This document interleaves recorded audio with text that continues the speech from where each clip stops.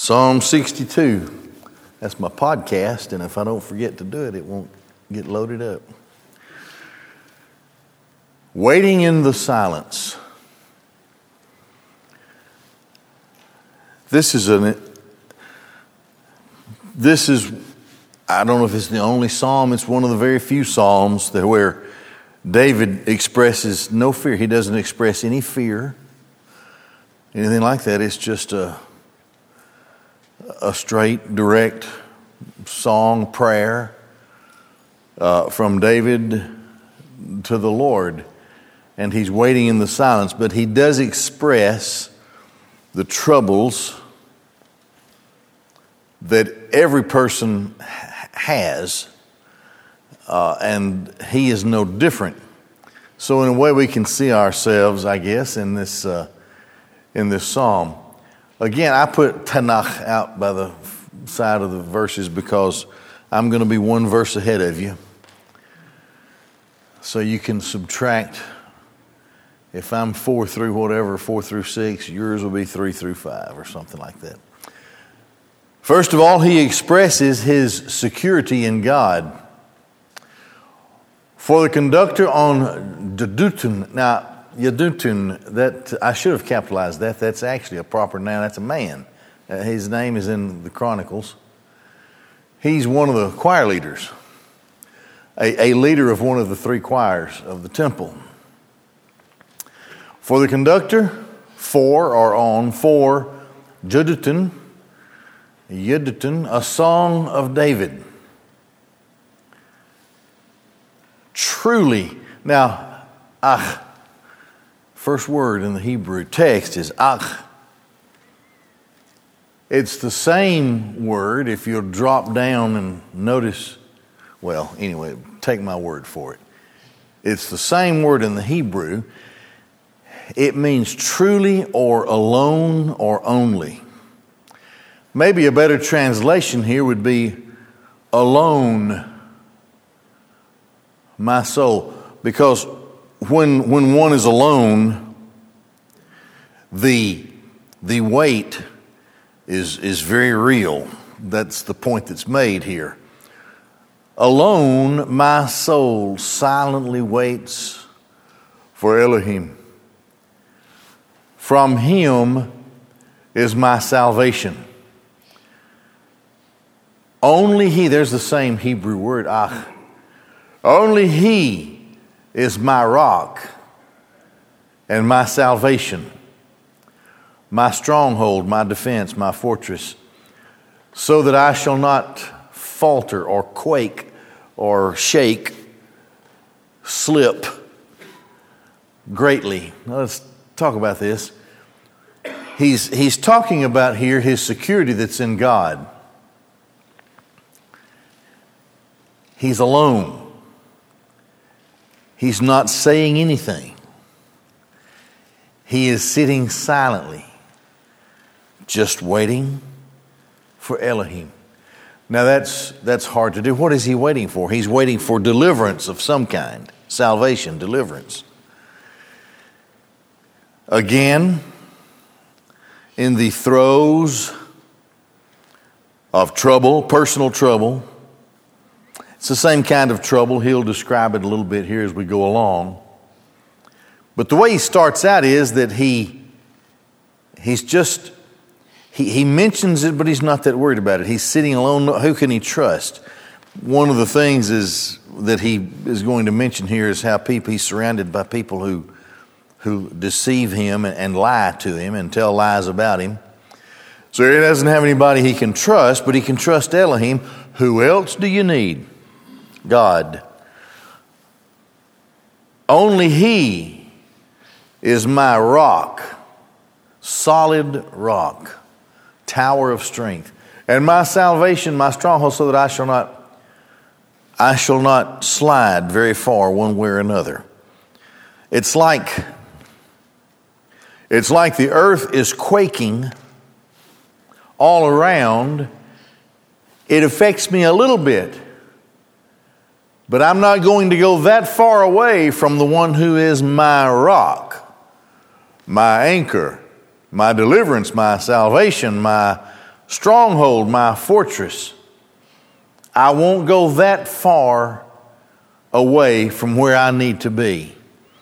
I may slide a little bit and things may really get to me, but I'm not going to slide that much. That's what he's talking about here. I'm not going to be moved greatly from the place where I am. Of course, at this point, I'm sure he could reflect on all of the things that he has faced in his life. And it preceded Goliath. He talked about lions and bears, and wolves, and facing them with his sling, his rock.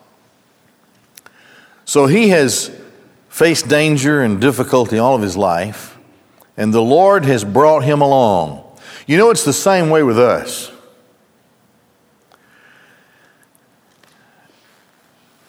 We have trials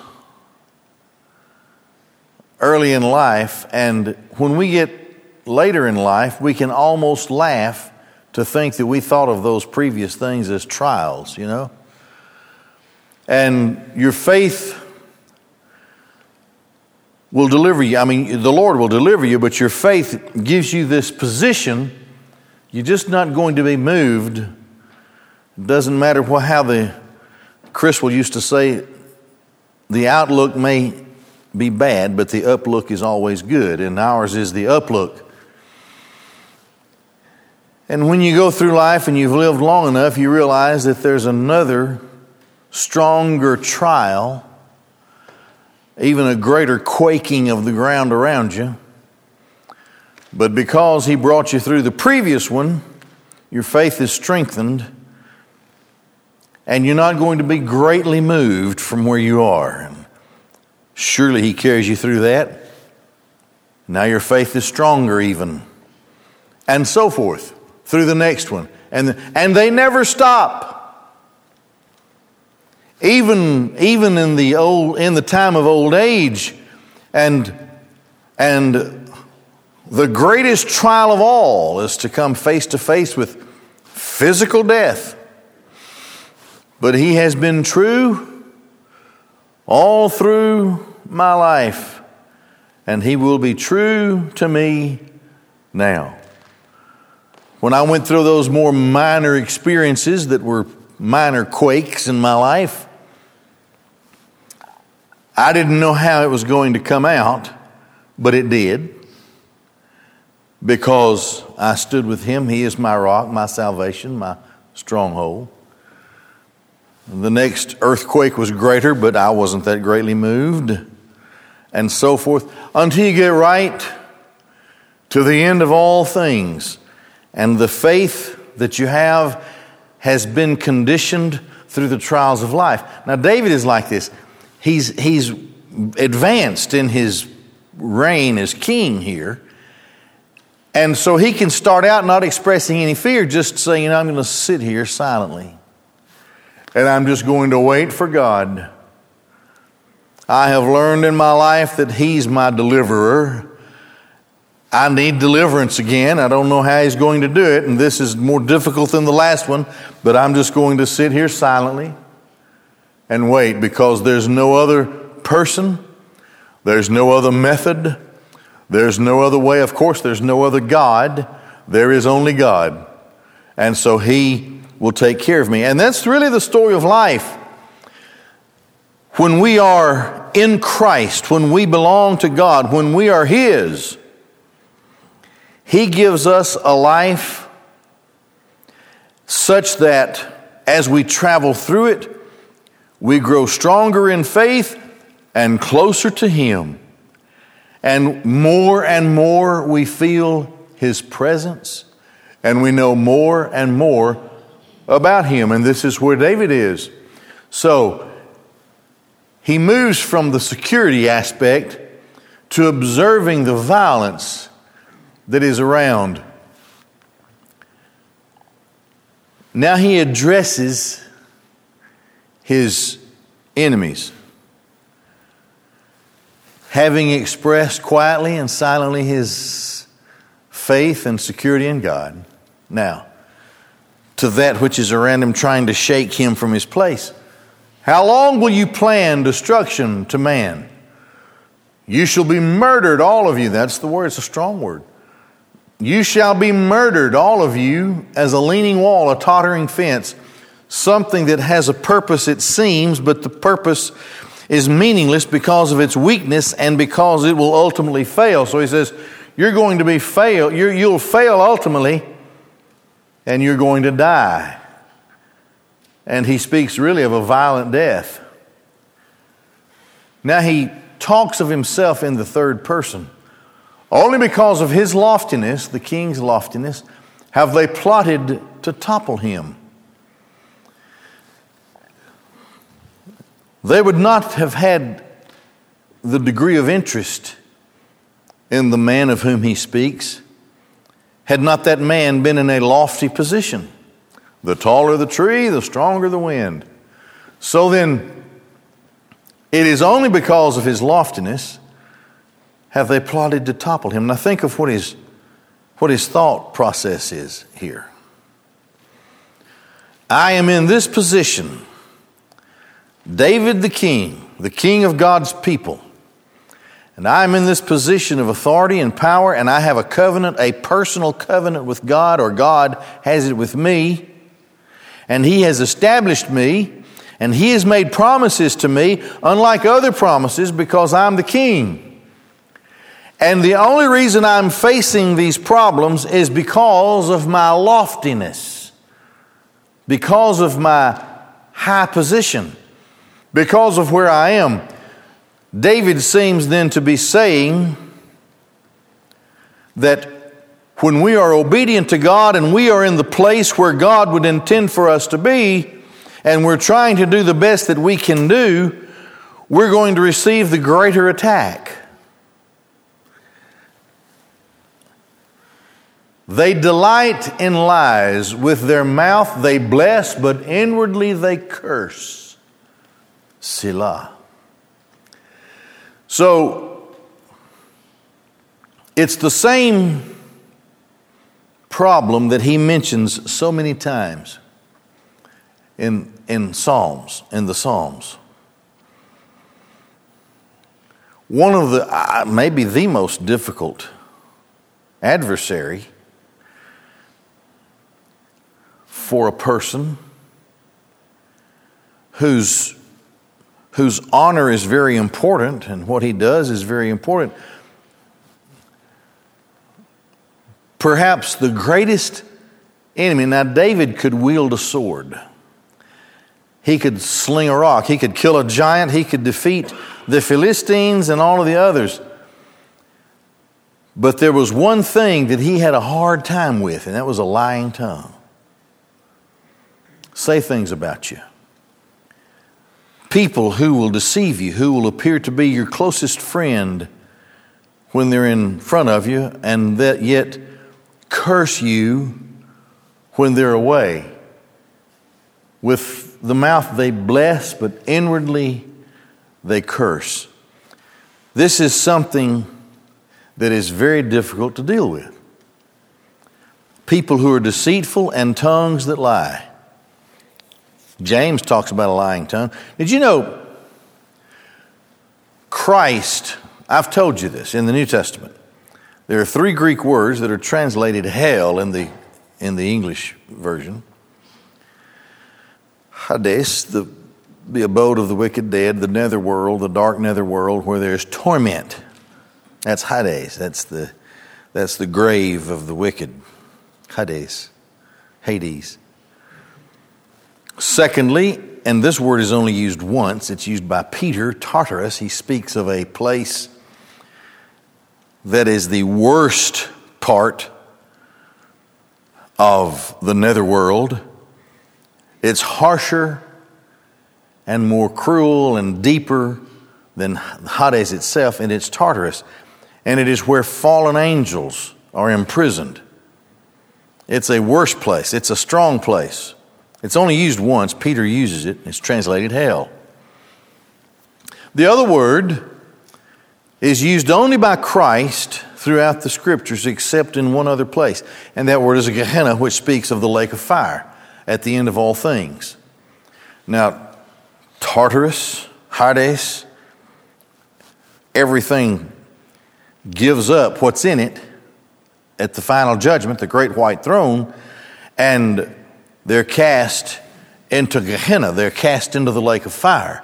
That is the final fire. That is the awful, awful eternal destiny of the utterly apostate. And there they spend eternity, including the devil and his angels. There's only one other person who uses that word Gehenna. Christ only uses it except for James. And he says that the tongue is set on fire by the flames of Gehenna. So it's a lying tongue is a damnable thing. It's horrible. You can't fight it. How do you fight it? Well, all you can do is just sit silently before Elohim and let him fight it for you. I've experienced deceitful people in my life. I'm sure you have too. Lying people. You know, you say, where did that come from? What? It's like there are some people who want to throw everything they can up against the wall and see what sticks. Right? This is what David is facing. He could face down and kill a giant. He could gallop on his steed valiantly and bravely and courageously into the midst of an overwhelming army of Philistines with his army, slashing with his sword. But he just didn't know how to fight a lying tongue and a deceitful spirit. That's a hard enemy that God's people come against, and he talks about it here. He says, you're going to be murdered for your plans of destruction. You're useless like a leaning wall or a tottering fence. Your uselessness will be exposed, and you will be utterly destroyed only because of his loftiness. Why do these things happen to God's people? Well, because we're God's people. And because we serve God in a way that God calls us. And it is the work of the enemy to destroy the people of God and our testimony. So David describes that here in verses 4 and 5. And then he's back to talking security again. It's my verses 6 through 8. Probably yours is 5 through 7. Only to Elohim should you hope or wait. The word could be, the word would be to wait hopefully and silently. Just let God be God. You know, he said, be still and know that I'm God. Only to Elohim, to God, should you hope or wait silently, my soul. For my hope is from him. David has no hope in any man. We've been through recently in our studies in Samuel, we've been through the rebellion of Absalom. And people who had previously been close to David forsook him. They betrayed him. People that he had been good to cursed at him and threw rocks at him. So, no wonder he doesn't trust anybody except Elohim, because Elohim has never failed him. Never has failed him. My hope is from him. Only he is my rock and my salvation, my stronghold. I shall not, there's that, be shaken or slip away or be moved from the place where I am. I shall not be moved away from this place. He's proven himself too many times. He is stronger than my enemies. My enemies can be invisible and they can speak words that are sharper than arrows, but he knows how to deal with my enemies. So his absolute trust is in God, Elohim. Upon Elohim rests my salvation and my honor.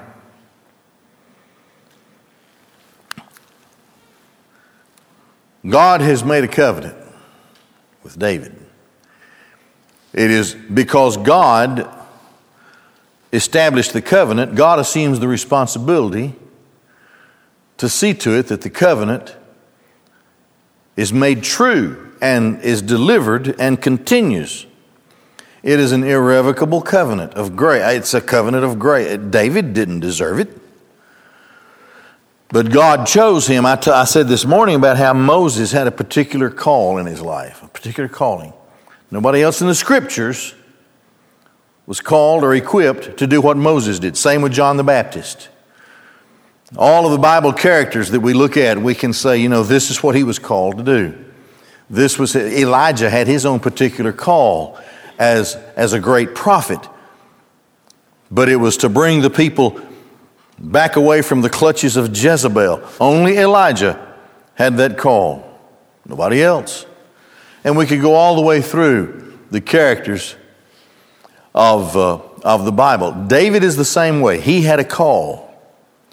David wrote in another psalm that God had trained his hands to war and his fingers to do battle and his feet to run swiftly.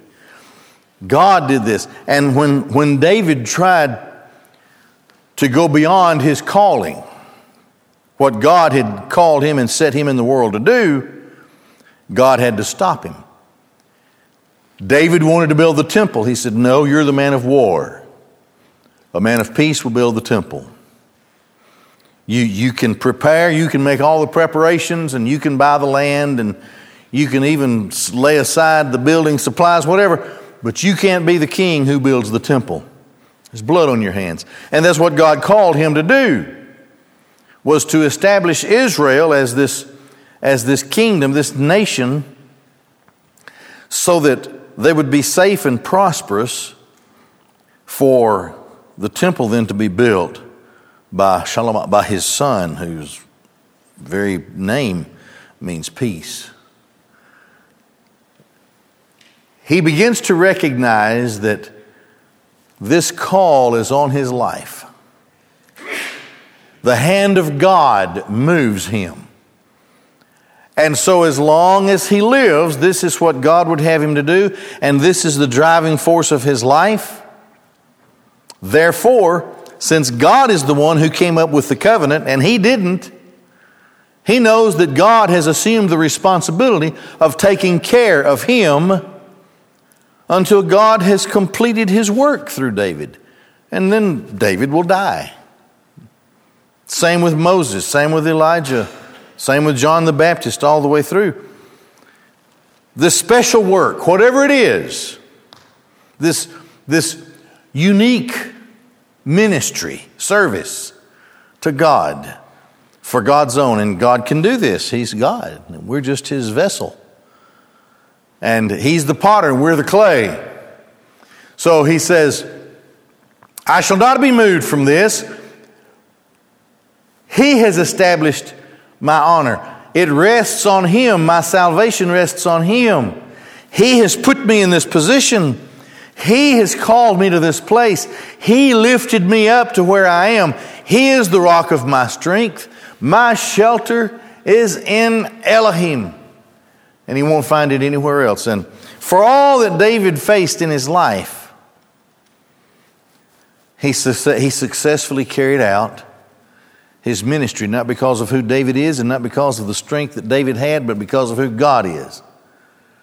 That's why David gets to the point where he says, "He's my strength. I don't have the strength. He's my rock. I can't defend myself. He is my fortress. I can't keep myself in a position of safety, but he has called me, equipped me, and he keeps me, and he uses me until he's through with me, because we're his vessels." So he makes this exhortation that we might trust in Elohim, trust in him at all times. Now he uses that interesting word, people. It's not nations, it's people. He's speaking to his people, Israel. He's speaking to his kingdom, to God's people, Israel. Trust in him at all times, people. Pour out your hearts before him. The word to pour, the verb, is an emotional word. It can speak of tears. It can speak of moaning and groaning with great emotion. And this is the exhortation to trust. Trust in him at all times. Even in the little times, the big times, whatever times. Trust in him for everything. This is life. That's the centrality, that's the central message of the Bible, is a message for his people to have faith in him, to trust him in our lives and with our lives, and he'll use us until we're done, and he'll call us home so that we can rest from our labors and be with him. Pour out your hearts before him. Elohim is our shelter. Selah. Wonderful exhortation to the people. Now he talks about the various classes of society, vapor that vanishes. The sons of Adam are but vapor. Bnei Adam, sons of Adam, sons of men, are but vapor. And men of distinction are deceitful. So he talks about a general class of men. And then he talks about an upper class of men in life. They're but vapor. Men of distinction are deceitful. If you took them all together and put them on a scale, they wouldn't weigh as much as vapor. Do not trust in oppression, and do not put vain hope in robbery. If riches increase, do not set your heart on them. His message to his people is this: the farther you are away from God, the more of nothing you become, vapor. So he starts out with two classes of people, but he says, now let's put them all together. When you put all of the worldly people together, high and low, when you put them all together, they're lighter than vapor. They're meaningless. They're nothing. They can't stand. And so you don't put your trust in the things of men, because it's an empty hope. It's an empty hope to hope in robbery or riches. Don't set your heart on that. That won't do anything for you. What does it profit a man? Jesus asked in Mark's gospel. What does it profit a man if he gains the world and loses his soul? Well, he's worse than vapor. He's gained absolutely nothing. Finally, true power and mercy. Adonai has spoken once. Now, he uses a different title, a different address, a different name. Adonai. Master, sovereign. Sovereign Lord, my owner, my master, has spoken once. As a matter of fact, I've heard him twice on this. Power belongs to Elohim. Doesn't belong to man, doesn't belong to a group of men, doesn't belong to a group of nations, doesn't belong to a king or kings. It belongs to Adonai. He is master. He's master of all. And to you, Adonai, belongs loving kindness, covenant love. That's that word. That's that word that speaks of God's covenant love, loving kindness. And it is a word that exists because it describes God's feeling, God's emotion toward his covenant people.